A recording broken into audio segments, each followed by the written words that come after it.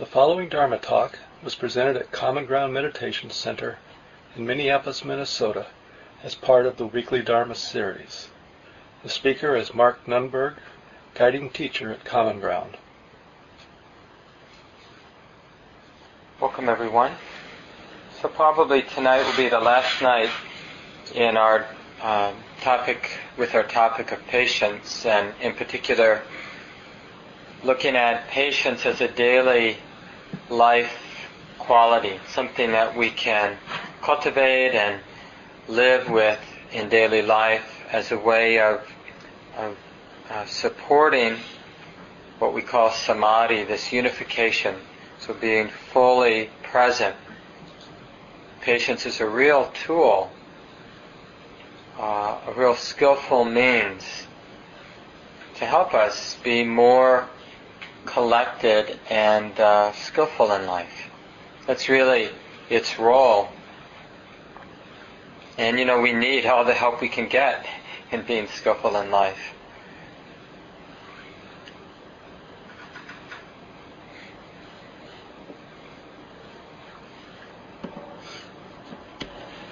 One of the passages from the Buddha is that anger, or you could generalize it to any kind of reactivity, is like picking up a hot coal, to throw at somebody, to throw at whatever we're reacting against. And the first basic insight is to understand that we are first and foremost the person that gets burnt. So, in all the different things that we're facing in our lives, whether it's just the ordinary thing of, trying to do all the work we need to do, or dealing with challenging relationships, or dealing with the world like we live in, dealing with our bodies. Anytime we're inclined to react, it's like picking up a hot coal. It doesn't actually work for us to invest in reactivity, to get identified and act out in reactive ways. And this is really the first skill, is to see that our habit energy, which is to react to one thing after another basically, just to get that it doesn't work. Now we may not be able to stop ourselves from reacting, but just to see that it doesn't work. We are truly the fortunate ones being here tonight, because that means we're not, at least right now, watching the debate. And if you're like me in these sort of situations, we react. I hear something and then I react. Oh, that ain't right, or yeah, way to go, or something like that. And now we can get really caught up in the content, and we'll miss the fact that we're picking up a hot coal each time we react. We're literally burning ourselves or constricting the heart. Every time the mind gets identified with self-righteousness or arrogance or fear or any of the unwholesome states, anything that spins out of greed, fear, aversion, and denial, delusion, is painful. It's like getting burnt. And so we might think, well, first we just need to clean up the world, and then I'll be able to relax, and then I won't have to be so reactive.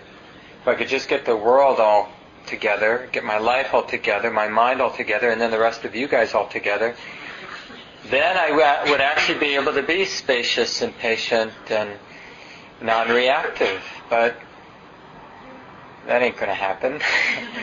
And we have to realize that it's just that it's actually not appropriate for us to assume it should be that way. I mean, who told us that the world is supposed to be neat and tidy and perfect?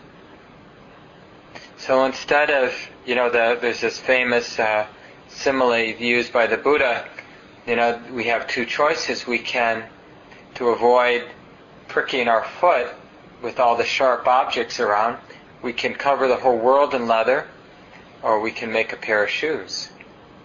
And Buddha considered these teachings like the more skillful option, which is to build a pair of shoes. So instead of trying to fix the whole world, we just correct what's off with the mind, this basic misperception, which is we take all the imperfections within and outside of ourselves personally.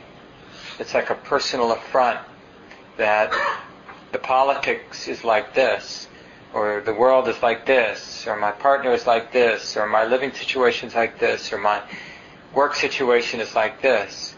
We take all of that personally. My habit energy is like this.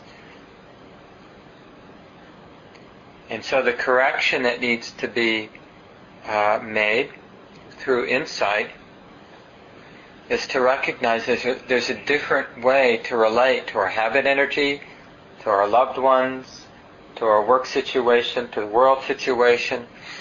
There's a different way to relate, which is not taking it personally, but instead meeting it with patience or stillness. And this is a real art, like to figure out how to do this. But first we have to just have a sense that the way we're living now isn't really working. Like somehow believing in the power of reactivity, investing in reactivity, we got to get, to some degree at least, that this may not be the right way.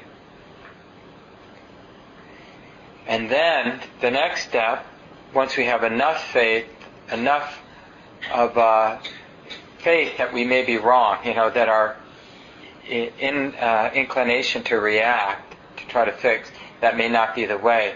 When we have enough faith there, then we're willing to begin this very difficult next step, which is to peacefully, and of course it's not so easy to be peaceful here, but to peacefully coexist with all of our inclinations to react, but to refrain from actually reacting, acting it out. So our inclination, our habit to react isn't going to disappear anytime soon because it's got a lot of momentum. But we have this capacity to refrain from acting out all of our impulses, right? I mean, we are already to some degree refraining from acting out some of our impulses. So we're just going to take that to the nth degree. I mean, as much as we can. So what that does is it allows us to begin to see the force of reactivity. We see how pervasive the impulse to react. I mean, even right now, you could be reacting to being here. Like, either way, reacting like, boy, this is the best thing I've ever heard, or this is stupid, I'd much rather be watching the debate. So either way, we could be reacting to this. But instead we could just refrain. So we're feeling the impulse to feel like how fortunate I am, how I want to be here every Wednesday night, or I wish I didn't come, I wish I were home. We can just feel that force, but just in refraining from acting it out, we get this opportunity to see that it's just what it is. It's just an impulse in the mind, and it's not self. Because greed and knowing greed, it's not the same thing. Being caught in greed or being caught in aversion and knowing there's aversion, knowing there's greed, they're two different experiences. So knowing there's an impulse in the mind is different than being lost or caught, identified with that impulse. And this is how we develop confidence in the practice of just staying right in the middle, right in the moment, trusting this capacity to be open and spacious, and to let the mess be the mess, to let things move, to let the mind move, to let emotion move. So we're not suppressing the reactivity, we're not suppressing the impulses, we're observing them, we're knowing them. We're seeing what's going on. Oh, it's like this. This is what's so shocking, because we think we're going to meditate in order to get some relief, but sometimes there really is some relief, of course. Otherwise we'd really give up. But a lot of the time, what we see is the force of our habits of reactivity. But hopefully we, over time, learn to meet that force, that movement of the mind with space. The space of mindful presence, or the space of wisdom, or the space of compassion. These different words that point the mind toward what's already here. It's not even that we have to cultivate space in order to meet all the stuff that's moving. It's more the not getting caught in the movement of the mind, not getting caught in the movement of emotion.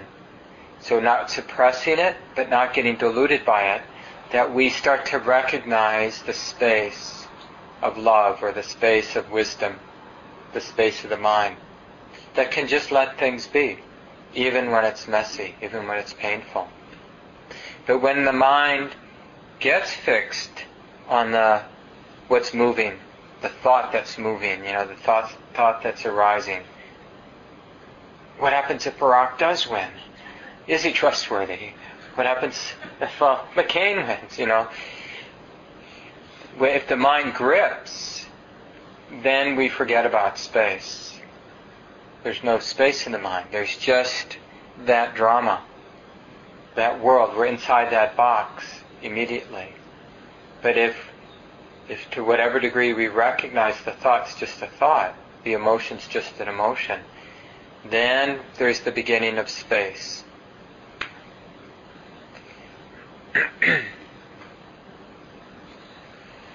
And then at this phase, when there's enough confidence, then there's what the Buddha calls starving the hindrances, starving the defilements. So here we are, in a somewhat feeble way, learning to rest, to trust in the space of a loving, wise heart. So we're resting in the space of the present moment, and we're just letting things, because of the habit, energy, the momentum of the mind, and everything that's left over from the day and every day that came before, there's a lot of stuff moving. But to whatever degree we're able to be patient with that, to be spacious, to be receptive, then there's this starving of the hindrances. We're starving these impulses because we're not feeding them with identification. What feeds the habits of the mind is every time we get identified with the habit. Every time we take it personally, we're reinforcing its strength. Every time we recognize it from the place of love or wisdom, where we see it's just what it is. It's just a thought. It's just an emotion. It's just fear. It's just desire. And then it weakens it. It weakens the delusion, the tendency to take it personally. And this is, some of you might have heard the term tapas, sometimes used in yoga practice. Now, there's even a style of yoga practice, I forget what it's called. Is it power yoga, where they turn up the thermostat, get the room really hot? Is that what it's called? Bikram yoga? And so in yoga, there's this idea of tapas, like spiritual practice. You kind of turn up the heat one way or another. Like you put yourself in a situation where you're confined, like you go on a retreat where you're not allowed to speak, or you take up a spiritual practice where you're not going to eat past noon, or where you're going to sit every day, or you're going to go to common ground every Wednesday night, or you're going to get married. There are all kinds of spiritual practices where we intentionally confine ourselves to one thing or to one activity or to... And then there's the burn, right? Because just because we've made this commitment doesn't mean we don't want to go to common ground on a Wednesday night. And so there we are, 7 o'clock, and, I could do this, I could do... And we have to, all those impulses to not go, they're there wanting just like with a lot of momentum, but the burn is we see them and we put them down, and we see them and we put them down, and we have to keep seeing them, because in a moment of not seeing that impulse means we're going to just run with it. Not seeing that it's just an impulse in the mind, we'll just do it. It's like you may be sitting on the couch having had a nice meal and then have the impulse to go have something to eat. And, you say, that's just desire, and you kind of settle back down and watch your show, and then the impulse is there again. And if one moment of not being mindful, before you become mindful again, you might be at the refrigerator and eating. Just because of a few moments of not being mindful, not recognizing that that's just a thought, that's just desire. So there's this burning away of our habit energy, which is the continuity of mindful presence, where we're feeling all of the movement in the mind, but we're not acting it out. And this is very useful practice in daily life. For example, when we're, for whatever reason, have to be around somebody that pushes our buttons, which in any way pushes our buttons in the sense that we're really attracted to this person and we want them to really like us, or or we're really aversive to this person and really don't like being around them, or really want some kind of revenge, like this person hurt us and we'd like to, on some level, whether we admit it consciously, we'd like to hurt them too, get even. And so there we are with all this that's alive in us, wanting this person to like us or wanting to get even with this person. But we know enough, there's enough sense that this is like a hot coal. If we take a hold of this, we're just going to get burnt. We're going to hurt ourselves much more than we're ever going to hurt that person. And so just that resiliency, that effort to be mindful, to not forget that this impulse, these impulses are just what they are. They're not self. It's just a thought. It's just an emotion that's arising due to causes and conditions. And this resolve not to feed it. Now, of course, we will feed it. We will space out. We will, our resolve will weaken. We'll get seduced. Maybe this person really does deserve my anger. So all of a sudden anger starts to make sense. We forget it's a hot coal and it hurts to pick it up, and it starts making sense. Like, yeah, I should be angry. This person, and it feels like somehow we'd be making a mistake not to be angry at this person. Like it's inappropriate to refrain from being angry, to refrain from acting it out. So we pick it up and we get burnt. Here's a great quote. If you haven't read any of Charlotte Joko Beck's works, she has two well-known books, Everyday Zen and Ordinary Zen? Nothing Special, thanks. Yeah, and from one of those books she has this line, I don't think we ever let go of anything. I think what we do is just wear things out. And so this is so much of our practice that if we don't acknowledge it together, we'll lose resolve. This patient endurance, this tapas, where we've got enough wisdom to know that we shouldn't act out our impulses, or at least some of our impulses, but we don't have enough clarity to see through them, to kind of pop them. So we're still feeling the force of our habit energy, but we know enough that we shouldn't get identified with it. And this part of spiritual life, which is so much of our practice, especially out there in the world, is we need a lot of support from our friends.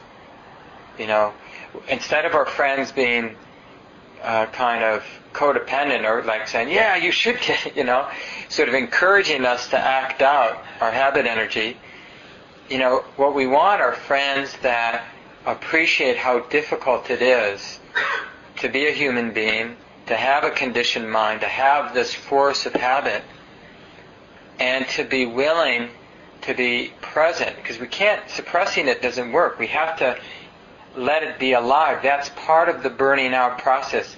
We have to give freedom for these impulses to arise in the mind, because we have to see them. They have to move, but the burning comes in letting them move without getting identified with them. That's the burning. That's the real work of spiritual practice, is to feel what's alive in us, what's unfinished, what's moving, without getting caught by it, without being deluded by it. So we don't want to deny that we're in anger, that we have anger as part of our conditioning, or that we have doubt as part of our conditioning, or we have lust as part of our conditioning, or self-righteousness as part of our conditioning. We want to acknowledge this is alive in the mind, this is part of its conditioning, without taking it personally. There's an interesting journal, maybe you've seen Buddha Dharma. It's by the same people that do Shambhala Sun, but it's more of a practice journal as opposed to a more kind of popular magazine on Buddhism.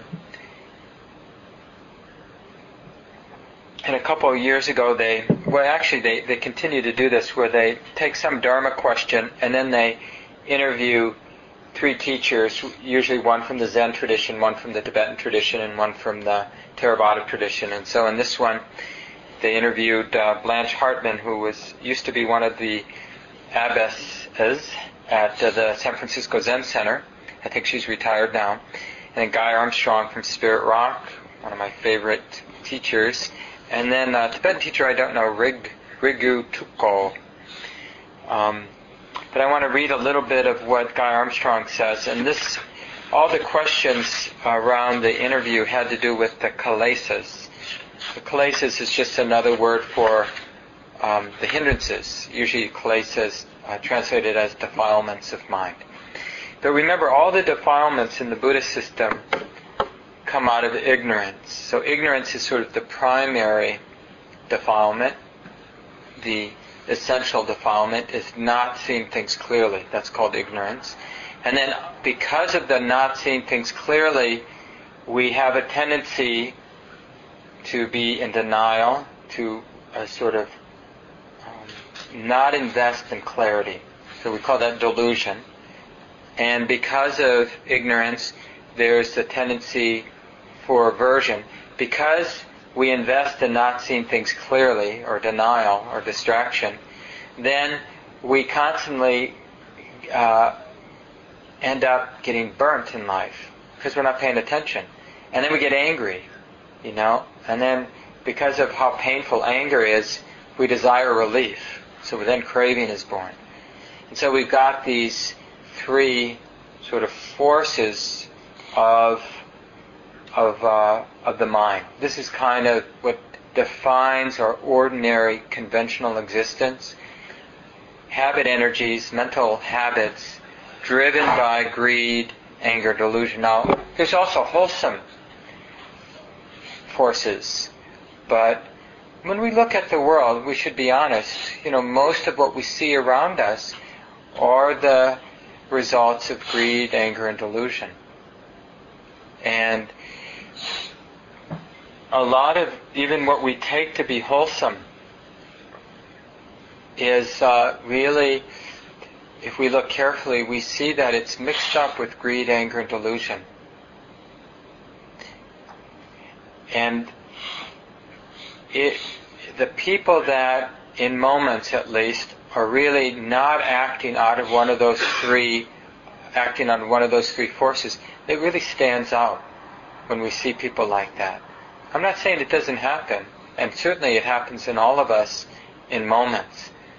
But those moments stand out. So the Buddha recognized in his own life, in his own mind, he recognized the force of the kilesas, the defilements of greed, anger, delusion, and all the different manifestations, and recognized that every time the mind gets identified with one of these forces, it's like picking up a hot coal, which of course would motivate anybody to find another way than having to keep picking them up. And discovering that we can be aware of them, which is not repressing them, because repressing them is just another defilement. It's being afraid of the defilements is a defilement. Distracting ourselves or being in denial of the defilements is a defilement. Wanting to be free of the defilements is a defilement. So what's left?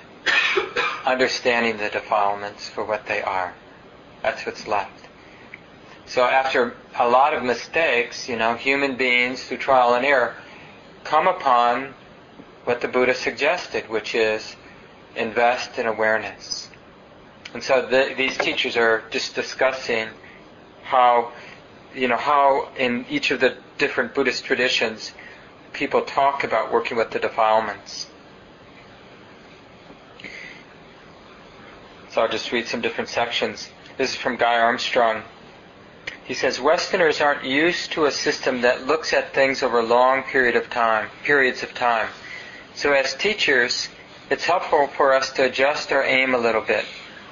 Instead of pointing students to the removal of the kilesas, the defilements from the very beginning, we need to focus students on being unbothered by the kilesas.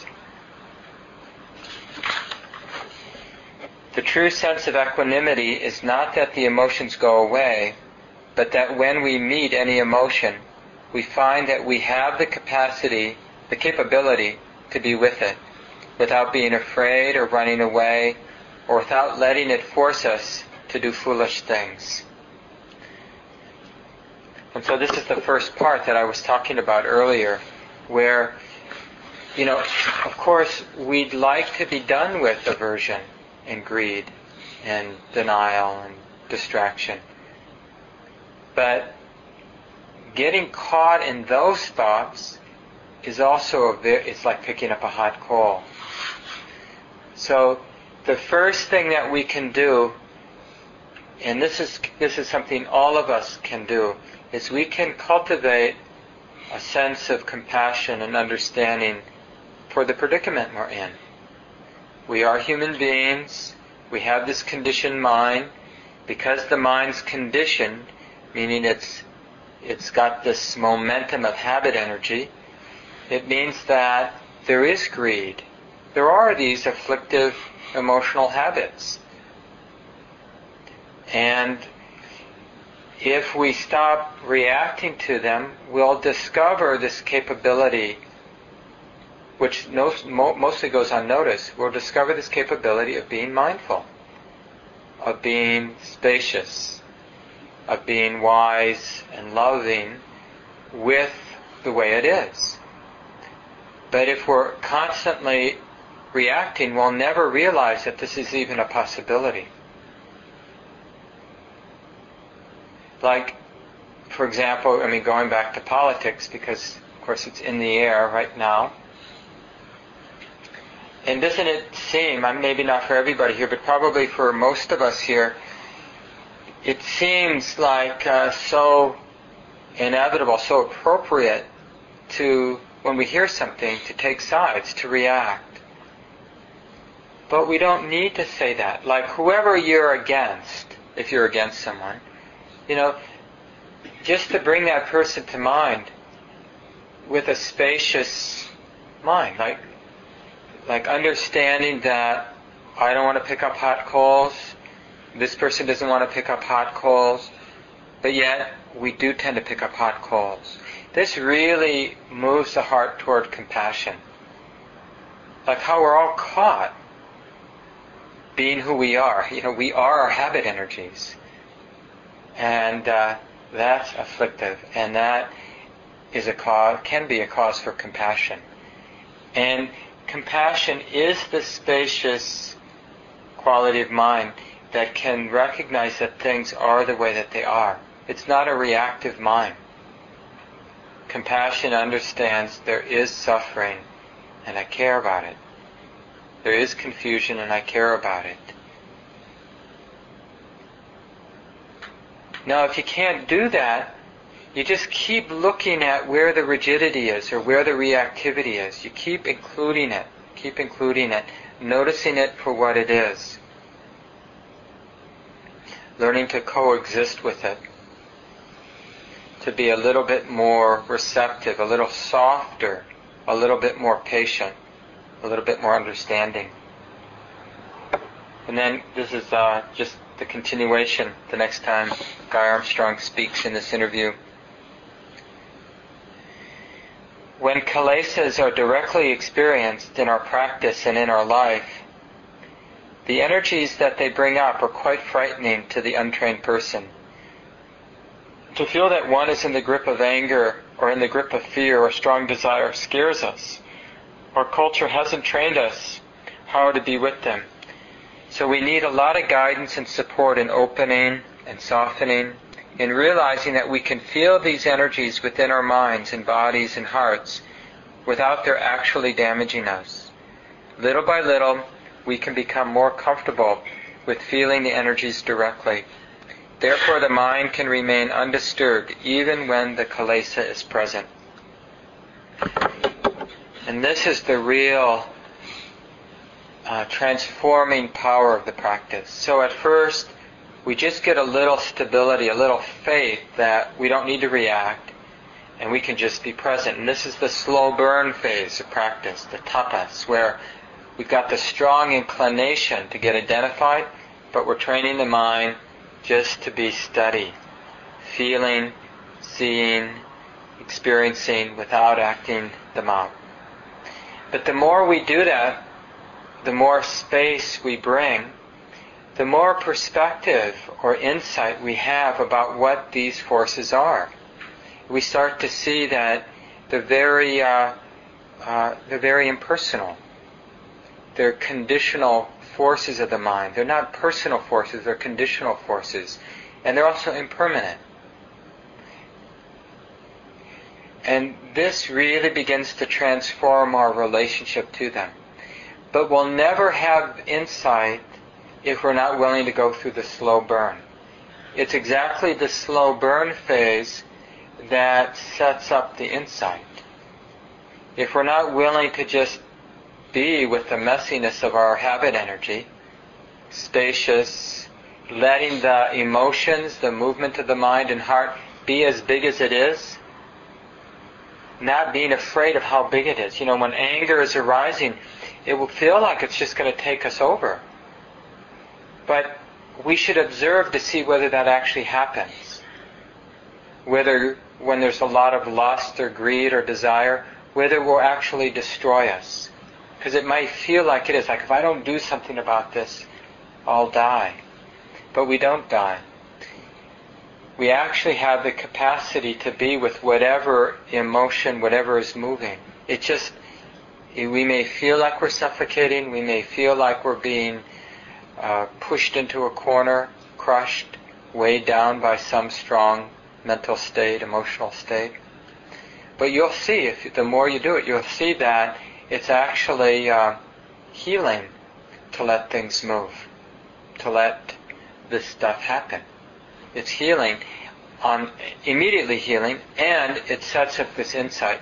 The more we're able to see things come and go in the mind, emotions come and go, the more this insight dawns in the mind, that it's anicca, it's impermanent, they're ephemeral, insubstantial, dukkha, unsatisfying, meaning any kind of identification is picking up a hot coal. That's what dukkha means. Any attachment, any identification burns. And anatta, not self. It's an impersonal, conditional happening. These insights arise because of the willingness to be in that slow burn place, where we're feeling the impulse to react, to take things personally, but there's enough wisdom to be patient, to just let things happen, to feel what we're feeling. over and over again. In this interview, Blanche Hartman talks about a bumper sticker, which I've seen too, which is, don't believe everything you think. And actually, we had it up on our bulletin board upstairs for many years, and then downstairs. And one day somebody crossed out everything and said anything. Don't believe anything you think. I'm not sure that's true, but maybe. But certainly, don't believe everything you think is true. It's like transforming our relationship to thought. Instead of thoughts being Mark talking to Mark, thoughts are just conditional happening. They arise due to causes and conditions. Sometimes our thoughts are quite wise. Sometimes our thoughts are really ignorant. Sometimes our thoughts are kind of meaningless. I mean, they're just like, they don't make sense. And so if we're really honest with ourselves, it really helps undermine the habit of taking it personally. When we see that our thoughts are all over the place. I mean, if we really paid attention to all the thoughts that go through the mind, we would very quickly have this insight that thoughts are not personal. But we are selective. We just pay attention to the thoughts that reinforce the sense of self. Thoughts that I might say to myself, for example. And we ignore all the other silly thoughts, meaningless thoughts, thoughts from outer space, that don't make any sense whatsoever, because they would disrupt our delusion that thoughts are personal, that they're coming from me. But the mind has been set in motion due to many, many, many different causes and conditions, and the thoughts arise out of that. And the feeling that they're personal is just a habit that we tag on to selected thoughts, and the rest we ignore. I'm going to read a little bit more from Guy. Our culture hasn't trained us how to be with them, so we need a lot of guidance and support in opening and softening, in realizing that we can feel these energies within our minds and bodies and hearts without their actually damaging us. Little by little, we can become more comfortable with feeling the energies directly. Therefore, the mind can remain undisturbed even when the kilesa is present. And then one last thing.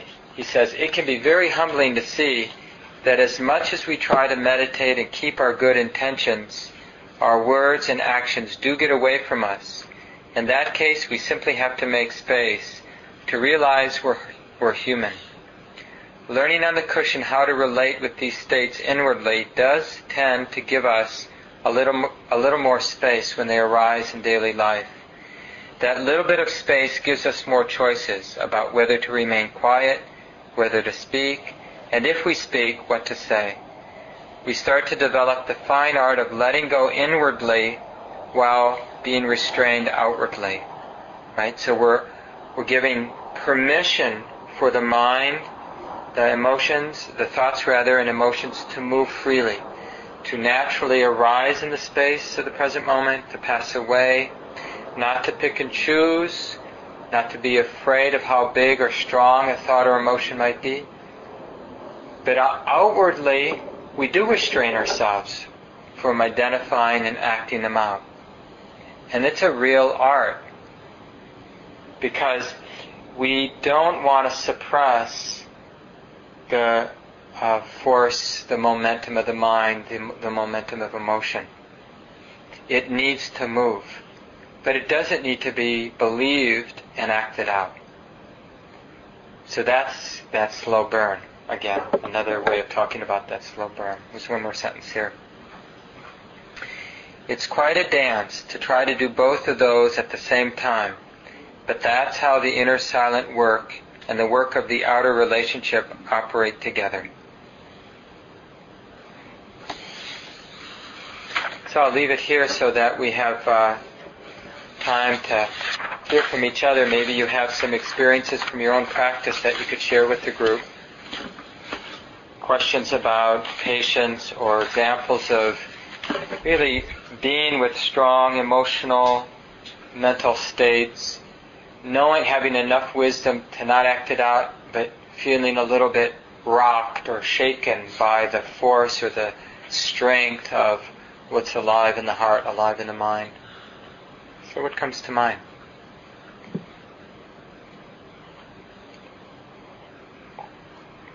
Kathleen. Hi, Kathleen. Well, this morning I wanted to stay in bed, but I really like Qigong. Qigong. And I had all these thoughts about how late I was up and how comfortable it was. And finally I said to myself, I think that none of that is real and I can get up and go. And nobody said I couldn't go late. Yeah. I came here, and I'm glad I did. Yeah. Yeah, those thoughts are very compelling. But if we can see it's just a thought, it doesn't necessarily represent truth. It's just a thought. Thanks, Kathleen. Other thoughts people have? Yeah, Maria. Well, I don't really know if this is relevant to the topic or not, but it's on my mind, which is that I've discovered since I renewed my mindfulness trainings or vows a couple of weeks ago here, it's a great speech thing. I like the attention I get when I say something nasty about someone and it's funny. It's like a way of relating in the workplace. Yeah. And I've tried actually a few times. The chair of my department, for the first time in 20 years, is someone who's actually a friend. And so she kind of likes to vent, and she feels safe doing that around me. And a lot of times I agree with the kind of stuff she says about people, and sometimes I join in. And then sometimes I also just want to, I actually caught myself in the car and said, I was giving her a ride home after the meeting, and I said, oh, look at the sun coming through the leaves or something like that. I just kind of changed the subject. And it worked. And I've tried different things with this. I've tried telling people, well, I'm trying to be positive, and I was afraid I would lose all my friends. Yeah. Actually, a number of them said, oh, what a good idea, I'll try that too. But it really is just, and then, also the other thing that's coming up a lot this week is the idea of, and I think they're related, feeling a lot of resistance in myself, and then, wishing I could just, go in and, resistance to things that I know are good for me, resistance to facing certain things. Wish I could just, put something in my brain to, and pull out the resistance. Yeah. Resistance suction or something like that. But, the people who I trust say, well, if you try to fight the feeling of resistance, you'll just resist even more. It's kind of it's a little bit of a relief to know I'm not really in control, but on the other hand, it's kind of like I want to be this good person, and I'm just looking at all the ways that I'm, I like doing things that get me attention that aren't necessarily good for me, and I cling to a certain personality structure or a deep psychological structure that isn't necessarily serving, and I can't just let go by realizing it would be a good thing to let go. I guess that's the common thing. Yeah. But there's a lot of insight in what you've said. You wouldn't have been able to say what you just said without having had some real clarity, both an interest and the capacity to use the mind to know the mind. And it's just a matter of to keep doing what we're doing and not to be in a hurry. And one of the ways that helps us not be in such a hurry is to consciously recognize the wholesomeness of seeing what you're seeing, what you're already seeing. That's already a transformation. Because before you weren't seeing those things, now you are seeing those things. There is change happening. And what we tend to do, because we have critical minds, is we can imagine being further along than we are, and then we judge ourselves. But what we can do instead is appreciate that something is afoot, something is happening. There is this wholesome force of interest in the mind. And seeing that there are more and less skillful ways to be relating. And just that whole possibility is freeing. Just that there's actually something wholesome to cultivate is really empowering. It's much more empowering than thinking that, feeling helpless in the world, that we're just a victim of circumstance, and our mind is our mind, and there's really nothing we can do about it, but just to see that the mind can be transformed, and then to be willing to be patient, like to just deal with this moment, so that the being in patience is what to work with right now. Like if we would like to just remove that habit, the wanting to remove that habit is what's afflictive right now. It's not the habit that's the problem right now. It's the not liking the habit that's the problem right now. And we can directly work with that by being spacious with it. Oh, this is called aversion. Not liking this habit is like this. Can I give it space to be the way it is? Can I allow it to move? Can I be fearless with it? Not take it personally. Yeah. Thanks, Maria. Yeah, Tom, and then somebody else back there. I can't see. Okay. I'm Amanda. I just want to know, some of this is easier to figure out. The greed is easy to feel that as a hot pull. The anger is easy to feel as a hot pull. But on the other hand, the lust isn't always as easy to feel as a hot pull. And it makes you crazy. But there's that rush of that first crush. There's that intensity that you want to savor, although you have no idea whether it will lead anywhere. It's what you're talking about avoiding, taking control, enjoying that high that you get, and yet not going all like John Cusack on someone with the boombox and a window. Is that allowing it to happen and to savor every moment of it without looking at that end point? That's what you're... Well, we will get swept away. But the idea is just to stay with it. So even if we start getting identified and swept away with it, don't let go of the mindfulness. So it's developing confidence and awareness, so that no matter where we are, whether we are kind of just able to be mindful of the lust, the desire, see it bloom, but not identified, or we do get identified and we do start to act it out. But wherever we are, we bring mindfulness along. Because then that's the only way we'll learn whether that lust was actually skillful or unskillful. And we don't actually, by definition, when I use lust, I mean unskillful, but there are forces of desire that aren't unskillful. Desire is neutral. It's just a question of how much attachment there is with it. The attachment is what's unskillful. Falling in love isn't unskillful. Being attached to the idea that this is going to make me happy forever, that's unskillful. That's a setup for suffering.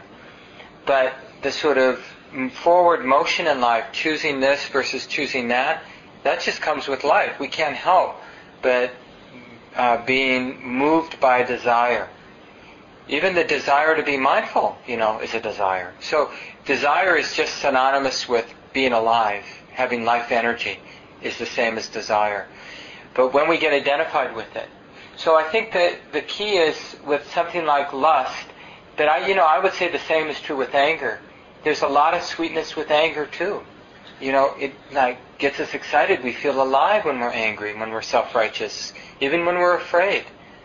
So when we are swept away by our emotions and our thoughts, as much as we can, remember that mindfulness would be useful here.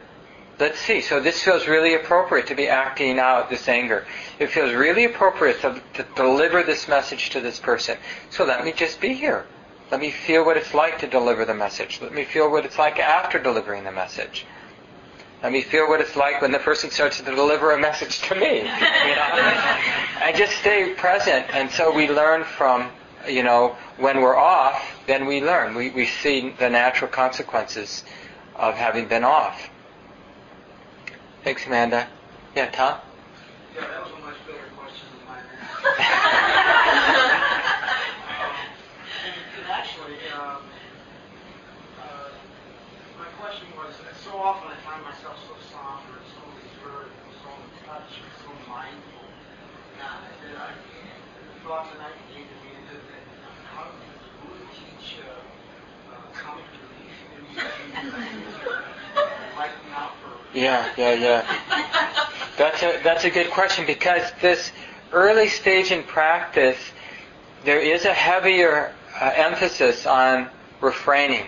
So it is a kind of tightness. So the initial, the sort of untrained human being, our habit is just like, it's just like a vomit. We're just sort of acting out, unrestrained, our habit energy. And then we realize, we get a sense of how smelly and messy that is, and we start to refrain ourselves. And the side effect of that is it feels a little tight. And I don't know if there's any way to avoid that, except that it's a wholesome fear. It's like we see how messy it is when we just let our habit energies express themselves unhindered. And so we inefficiently start to rein in. And we're not skillful yet at sort of letting emotions move, but not acting out like Guy Armstrong was saying, where we want to have this inner freedom for the emotions and the mind states to come and go. But all we're doing is refraining our action. But what we tend to do is we tend to take the refraining inside, and we don't want to have the lust. We don't want to have the anger. And that, that's like mental constipation, where we're like afraid to have the mind that we have, afraid to have the emotions that we have. But it just takes time to learn how to let things move, but be still.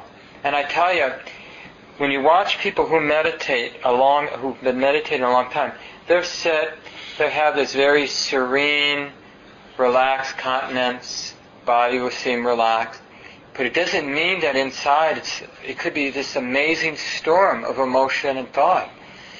But there's this way of relating to that movement. If we relate with spaciousness, with wisdom, then it's like we've learned this art that Guy Armstrong was talking about, where we're letting things move, but we're equanimous. We're not reacting to it. We're not taking it personally. And that's very healing to be able to do that. It just takes practice, though. So there is a certain tightness, and it's good that you bring it up, because it's like we should acknowledge that to each other, and how it is easy to sort of justify repression, because we need to tease that out. We don't want to repress our emotional life. The practice is not about repressing bad emotions, bad thoughts. That doesn't work. It creates constipation, literally. I think we have to end it here. Sorry, Mary. Unless it's just a quick thought, Mary. Yeah. Bring it back next week. So take a few breaths and let go of the word. Thank you for listening. To learn how you can support the teachers and Dharma Seed, please visit dharmaseed.org/donate.